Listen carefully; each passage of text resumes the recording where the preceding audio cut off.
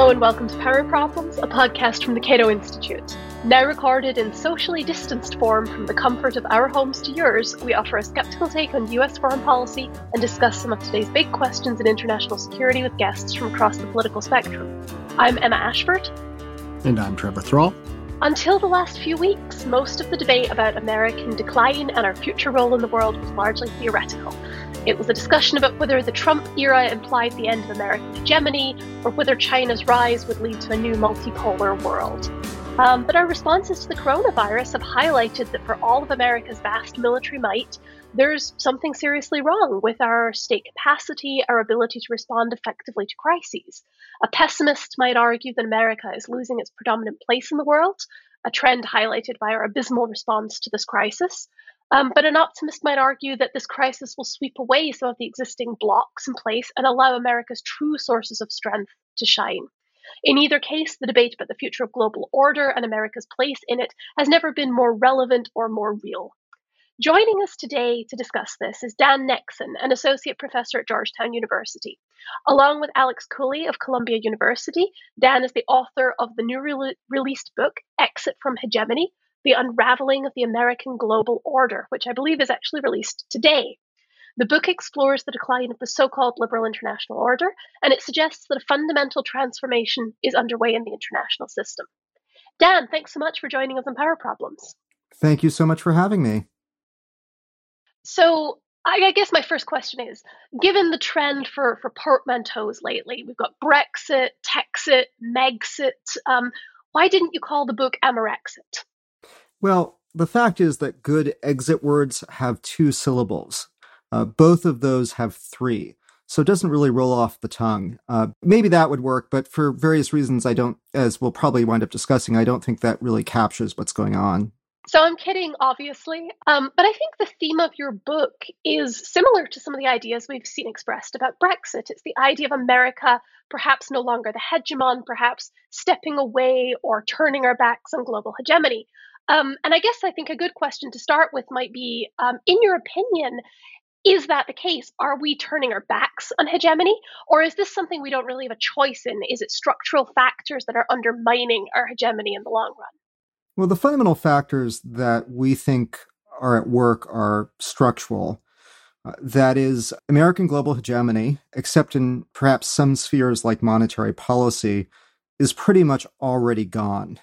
The question is what happens to the core of what we term the American system, which is a borrowing from the idea that there wasn't a British Empire, there was a British system, and what role the U.S. plays in shaping global order moving forward.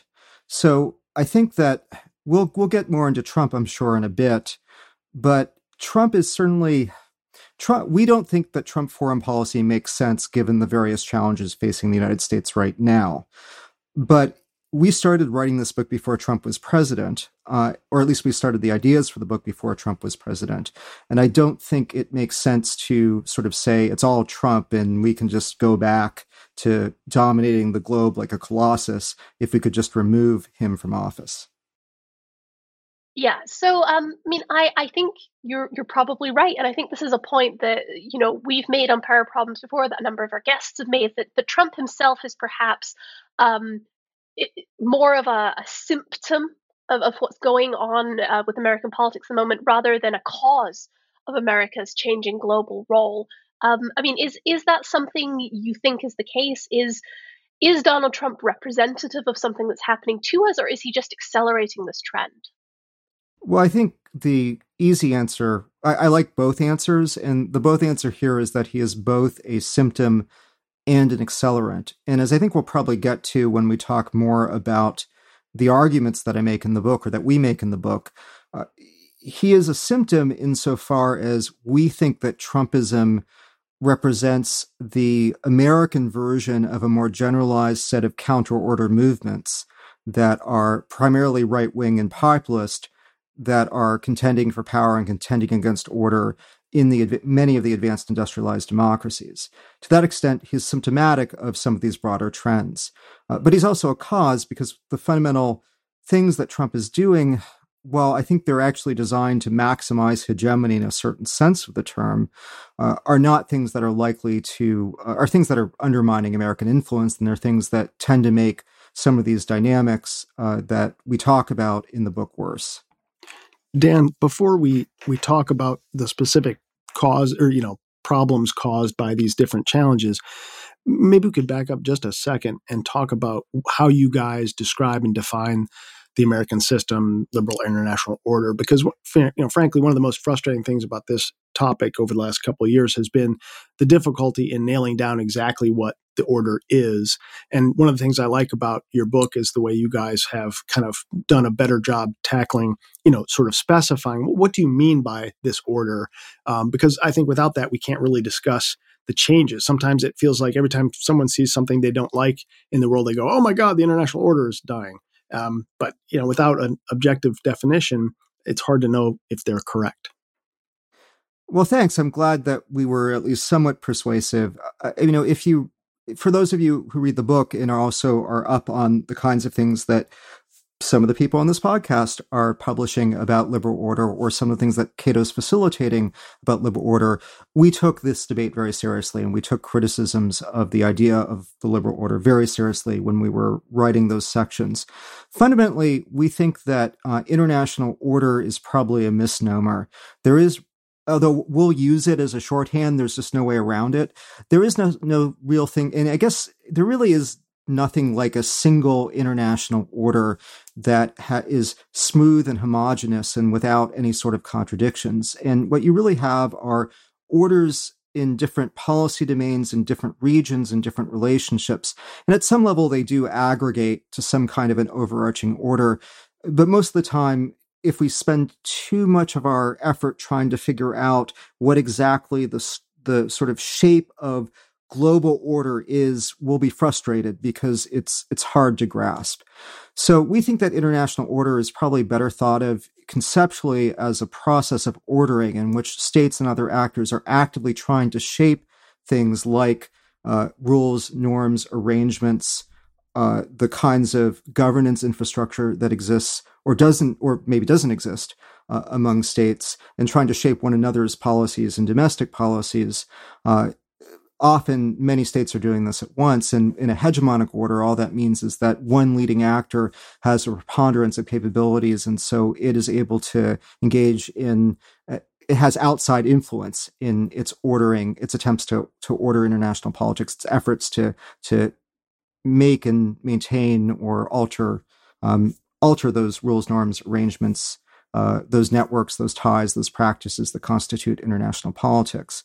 And we also think in particular, and we have a variety of analogies we use. We talk about international order having an architecture, which are sort of the rules, norms, and principles, which is, I think, what most people talk about when they talk about liberal order. It's the most commonly talked about thing, and then we also talk about an infrastructure, which are the second half of what I just mentioned, the idea that there is a whole set of relationships, networks, and institutions that both help to reflect the principles of that order, but also help shape it. And those things are kind of the sinews of order. And in particular, what we're interested in is the sinews of American hegemony in that infrastructure.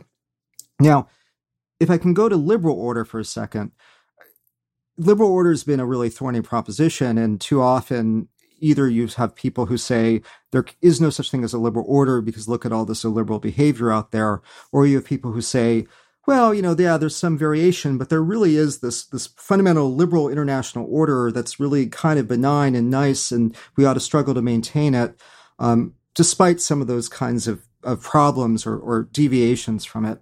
And we think that that's, again, a kind of simplification, and that it's probably easiest to think about liberal order as something that needs to be disaggregated. So in a crude way, we talk about three different dimensions of liberalism that might be present in any given international order. The first is what we call political liberalism. And this is primarily the idea that the best form of governance of states or whatever the dominant political communities are should take at maximum a liberal democratic form, and at minimum that states regimes have some set of obligations to preserve certain sets of rights or liberties of their citizens. as opposed to, say, a despotic order and in the pre-modern period where there'd be very little sense of any obligation to the citizenship or even the idea that people are citizens rather than subjects. Secondly, there's economic liberalism, which we think at a minimum is some sort of commitment to markets and open trade, although you have tremendous variation in the forms of economic liberalism that we see over time and also ideologically. So you have everything from kind of New Deal embedded liberalism with robust social safety nets to more kind of neoliberal ideas that most of the world ought to be run according to the markets of the logic of largely self-regulating markets. And that's shifted over time. And a lot of debates we have about, probably that I would have with your standard Cato person, are about what form of economic liberalism should predominate. And then the third element is liberal intergovernmentalism. And this is the idea that at a minimum, relations between actors in international politics are based on principles of sovereign equality, so that the smallest state has the same kind of rights, the same types of perquisites as the largest states. And at maximum, more traditionally, we think of in terms of multilateral governments, right? And having institutional fora and other kinds of arrangements for making joint decisions and engaging in cooperation where you follow certain kinds of like parliamentary procedures and you have bureaucratization, rule following, and so on and so forth. And one of the points that we make, and I will shut up about this in a second, is that these are often and almost probably inevitably in tension with one another. And so that liberal orders are even of their own devices are bound to mutate and shift as these things come into conflict with one another. Yeah, so no, that's a really great overview. Thanks for doing that.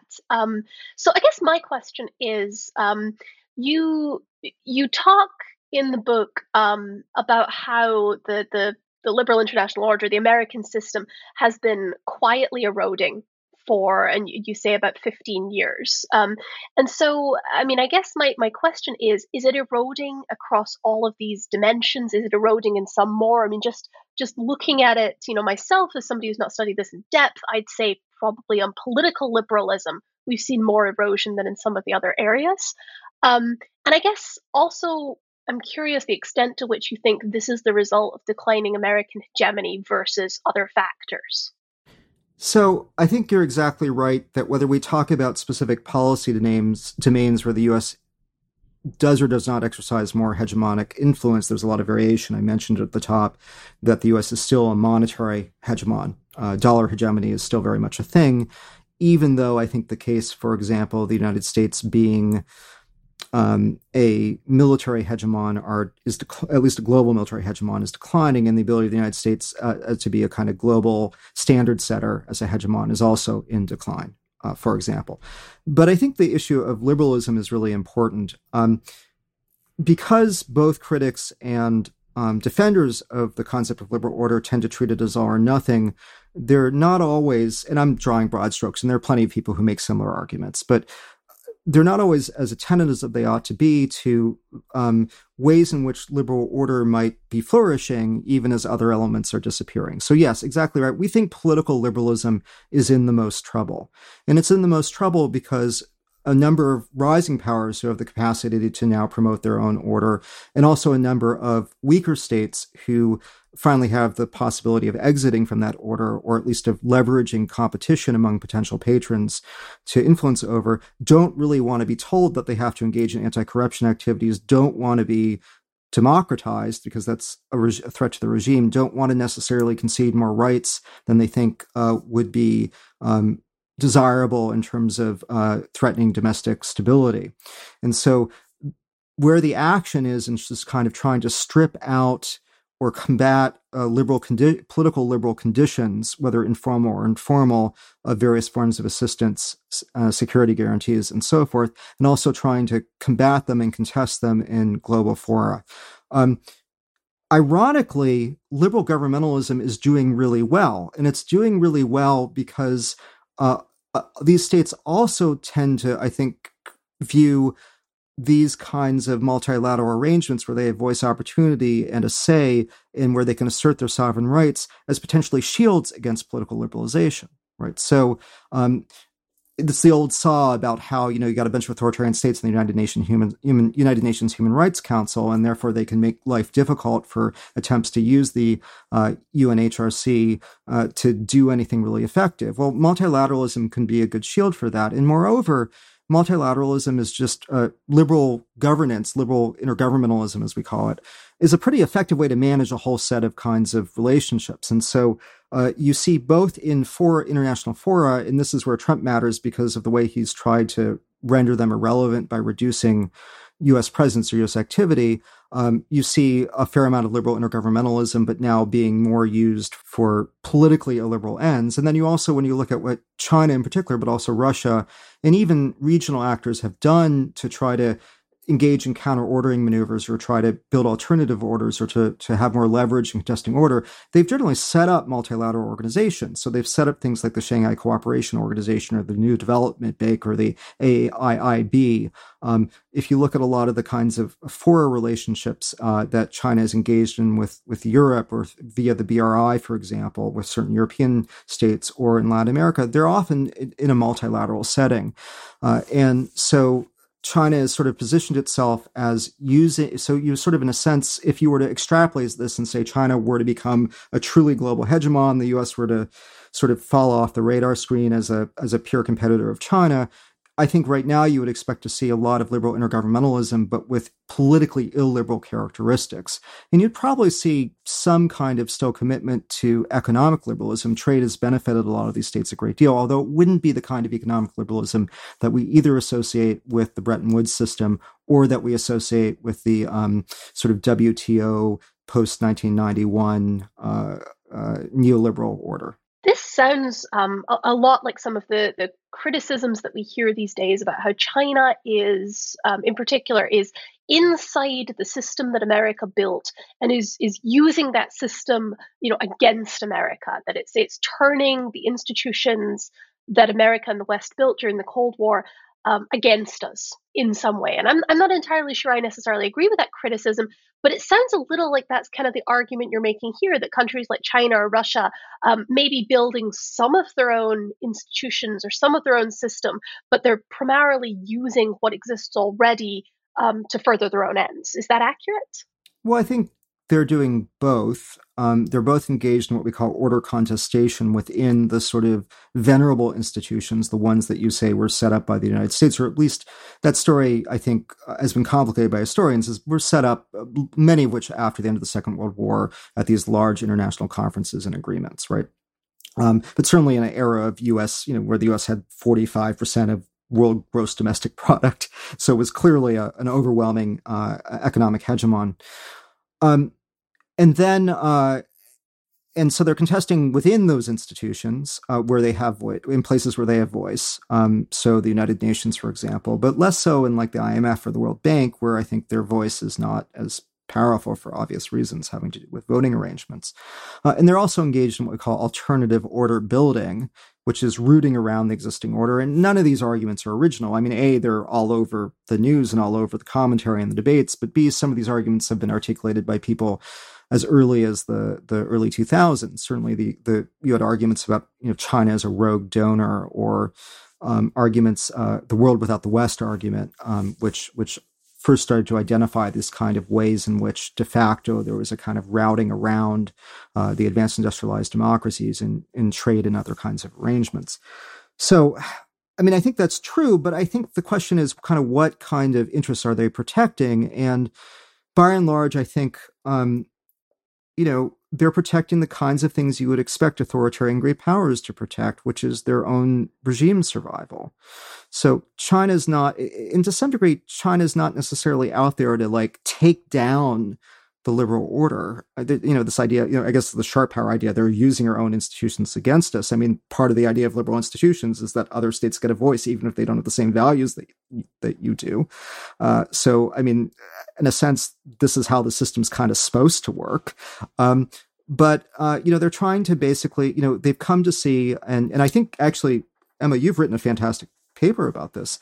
They've come to see liberal order and the U.S. role in liberal order as a threat to their regime survival, as fomenting color revolutions and the Arab Spring, and as an interference in their ability to maintain political stability. And so they're quite naturally then trying to, what's the phrase, making the world safe for their authoritarian models, which is exactly what the United States was doing in the 40s, trying to make the world safe for its particular political model. And so I guess I don't see it. I mean, I think if you value political liberalism in international politics, you'd be concerned and you'd want the United States to take efforts to make sure that it continued to use its capacities to counter this and try to shape things differently, which doesn't necessarily mean, a Cold War. It just means, you have contestation of order. That's natural and it happens. I think that it's I don't see it quite as, a sinister new Cold War, or that all this stuff is necessarily offensive. I think some of it, a great deal of it, is best understood as defensive. Dan, I think, the Trump administration's national security strategy kind of said, we're going to pivot back to great power competition. And in many ways, after, 15, 16, 17, whatever years of the war on terror, I think many people in the United States have rediscovered the fact that great power competition is a thing. And I think, I feel like books like yours are important correctives to people who seem to have forgotten that the United States is not the only player in the world.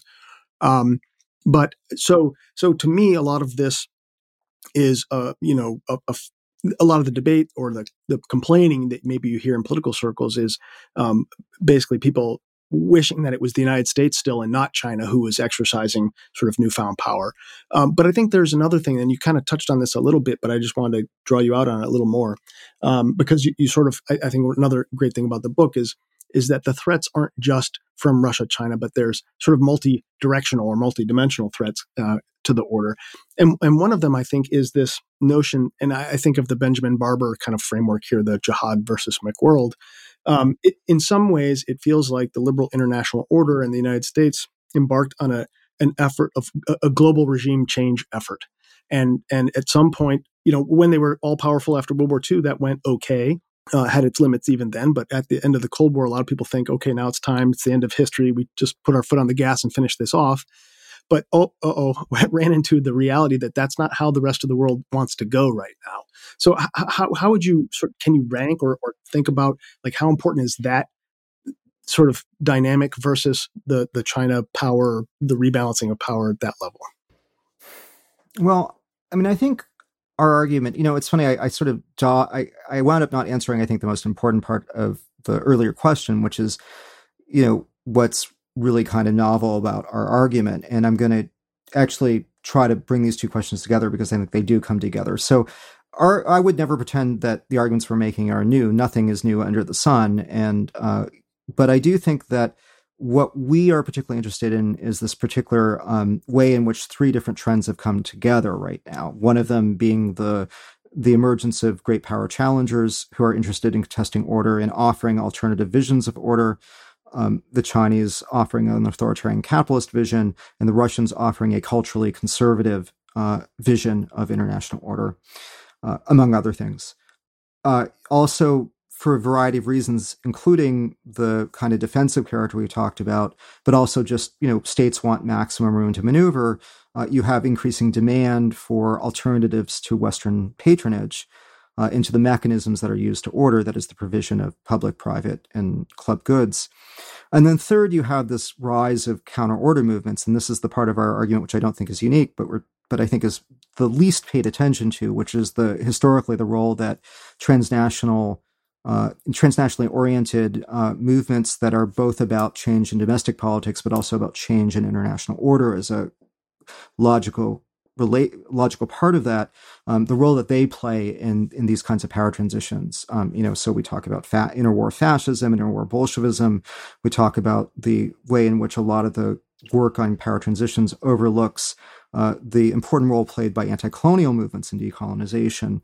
And we take this back centuries. But the main reason this is important here is that I think what we think is going on right now, which makes it hard to say which is more important, is we're seeing positive feedback loops between all three of these kinds of forces, that they're all mutually reinforcing one another in a way that is probably accelerating the hollowing out of order that's been happening, or the hollowing out of U.S. hegemonic order that's been happening for the last 10 or so, at least 10 years, possibly 15. And there, I think the best, and so we put a lot of emphasis on the rise of right-wing populism and what could be the rise of left-wing populism, although primarily the potent force of this has been right-wing, which has rejected, of course, certain ideas about global government, certain ideas about, put forth an aggressive defense of sovereignty, has often rejected markets, not just because of sort of this not because they have necessarily just some latent anti-capitalist measures, but because a lot of the way that these movements work when they gain power is by essentially creating elaborate clientelistic networks that favor that shovel resources towards their preferred supporters and businesses. And that's how, say, Orban has tried to lock down Hungary. And so marketization and anti-corruption is a threat to their way of doing business. And so I think that, but I think the place this really you can see this happening, right, is in what we've seen recently with the coronavirus in some parts of Europe, like Italy and Serbia, where the Chinese offered some technical assistance and then basically delivered on some contracts, right? That's about it.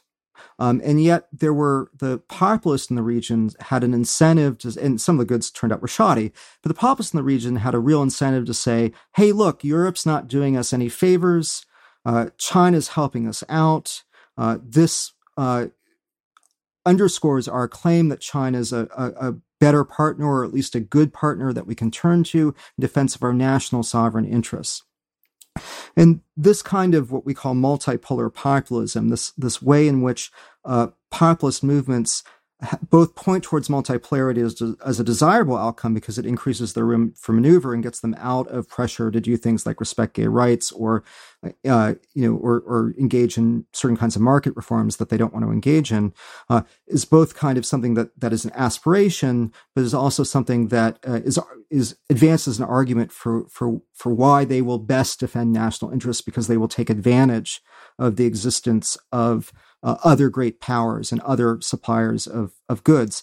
And we see this across very ideologically distinctive sort of authoritarian populist or right populist or whatever. We see this not only in Europe, but we see Erdogan playing the same game, and we see Duterte playing the same game. So I think that there is this Barbaresque aspect to it if you think about radical Islamic movements as another variation of counter-order movements that was much more on our radar screen earlier.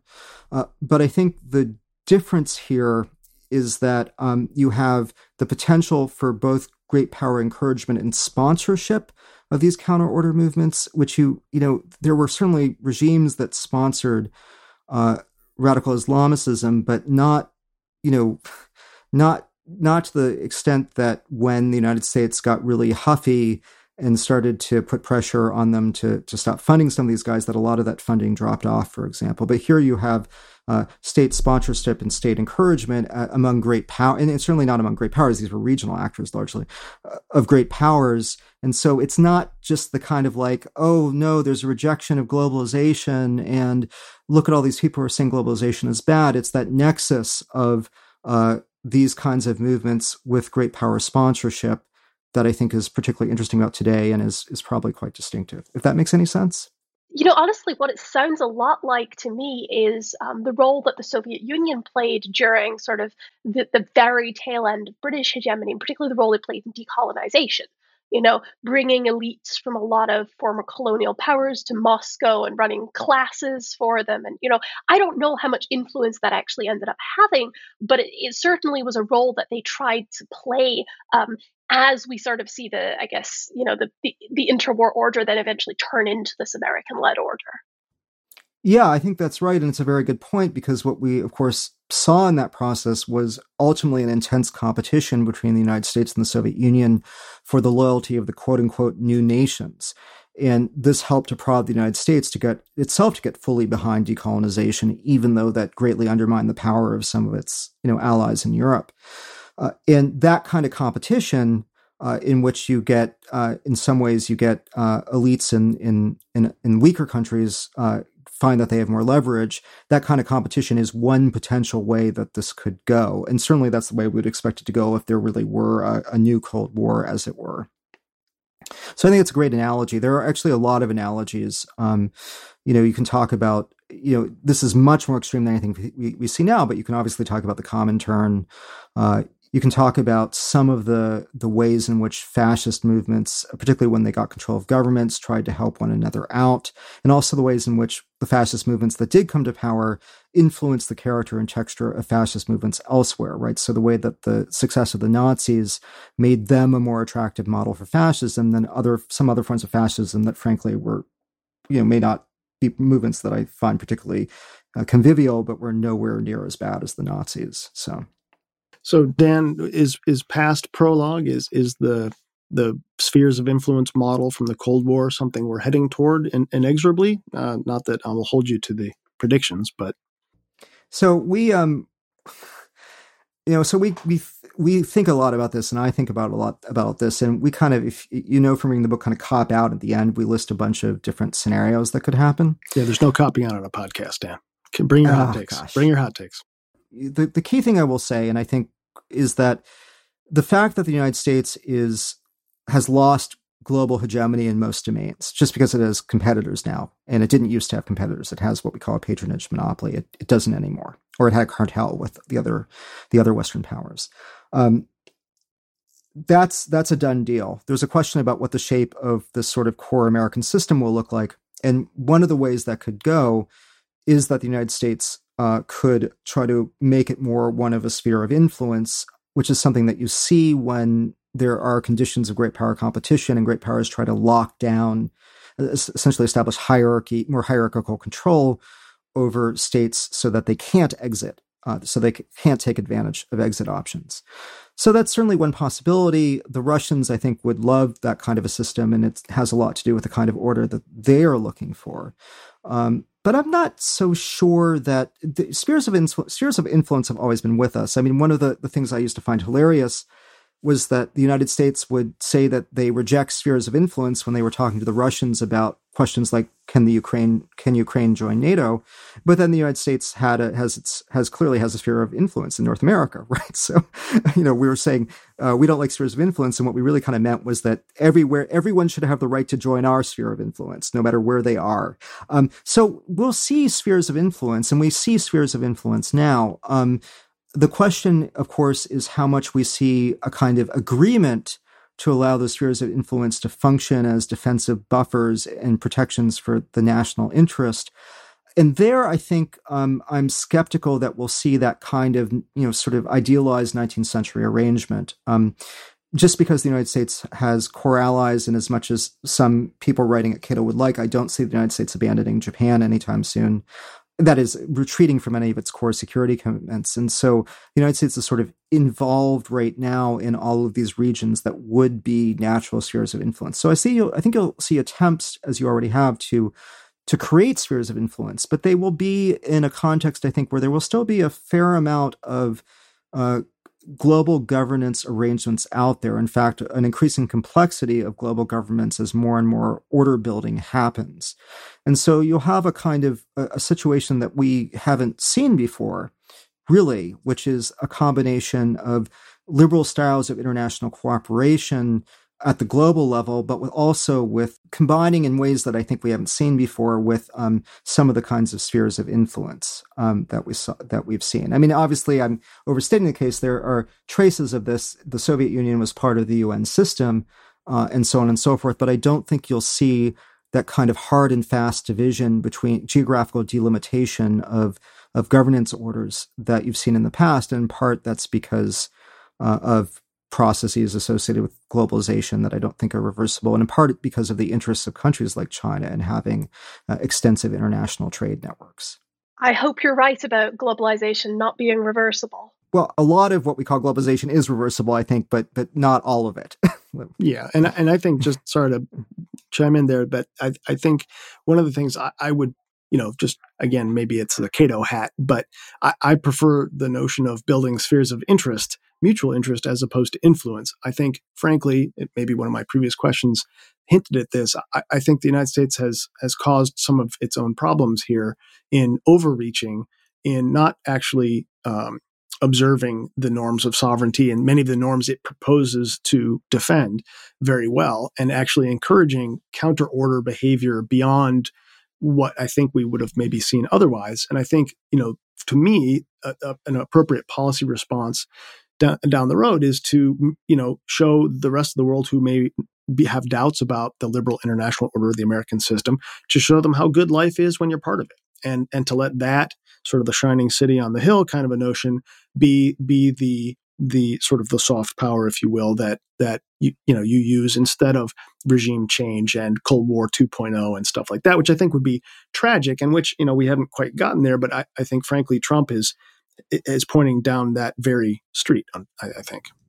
Well, I think this is an area where despite whatever differences some of us have, we're all in agreement. The United States of the 1990s and early 2000s convinced itself that this was not an exceptional or unusual state, but was a position that would last forever if only it had ginormous military budgets and an incredibly active foreign policy.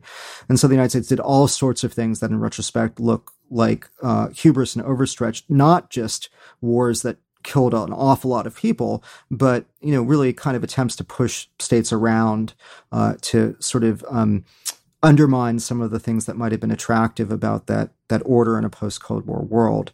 I think that clearly some rebalancing is necessary and it's inevitable. There's an interesting question here, though, which I don't think we have really time to talk about, which is how Trumpism fits into all of this, because I think it's often the case that people think about U.S. hegemony, and I think this is kind of what you were alluding to, right?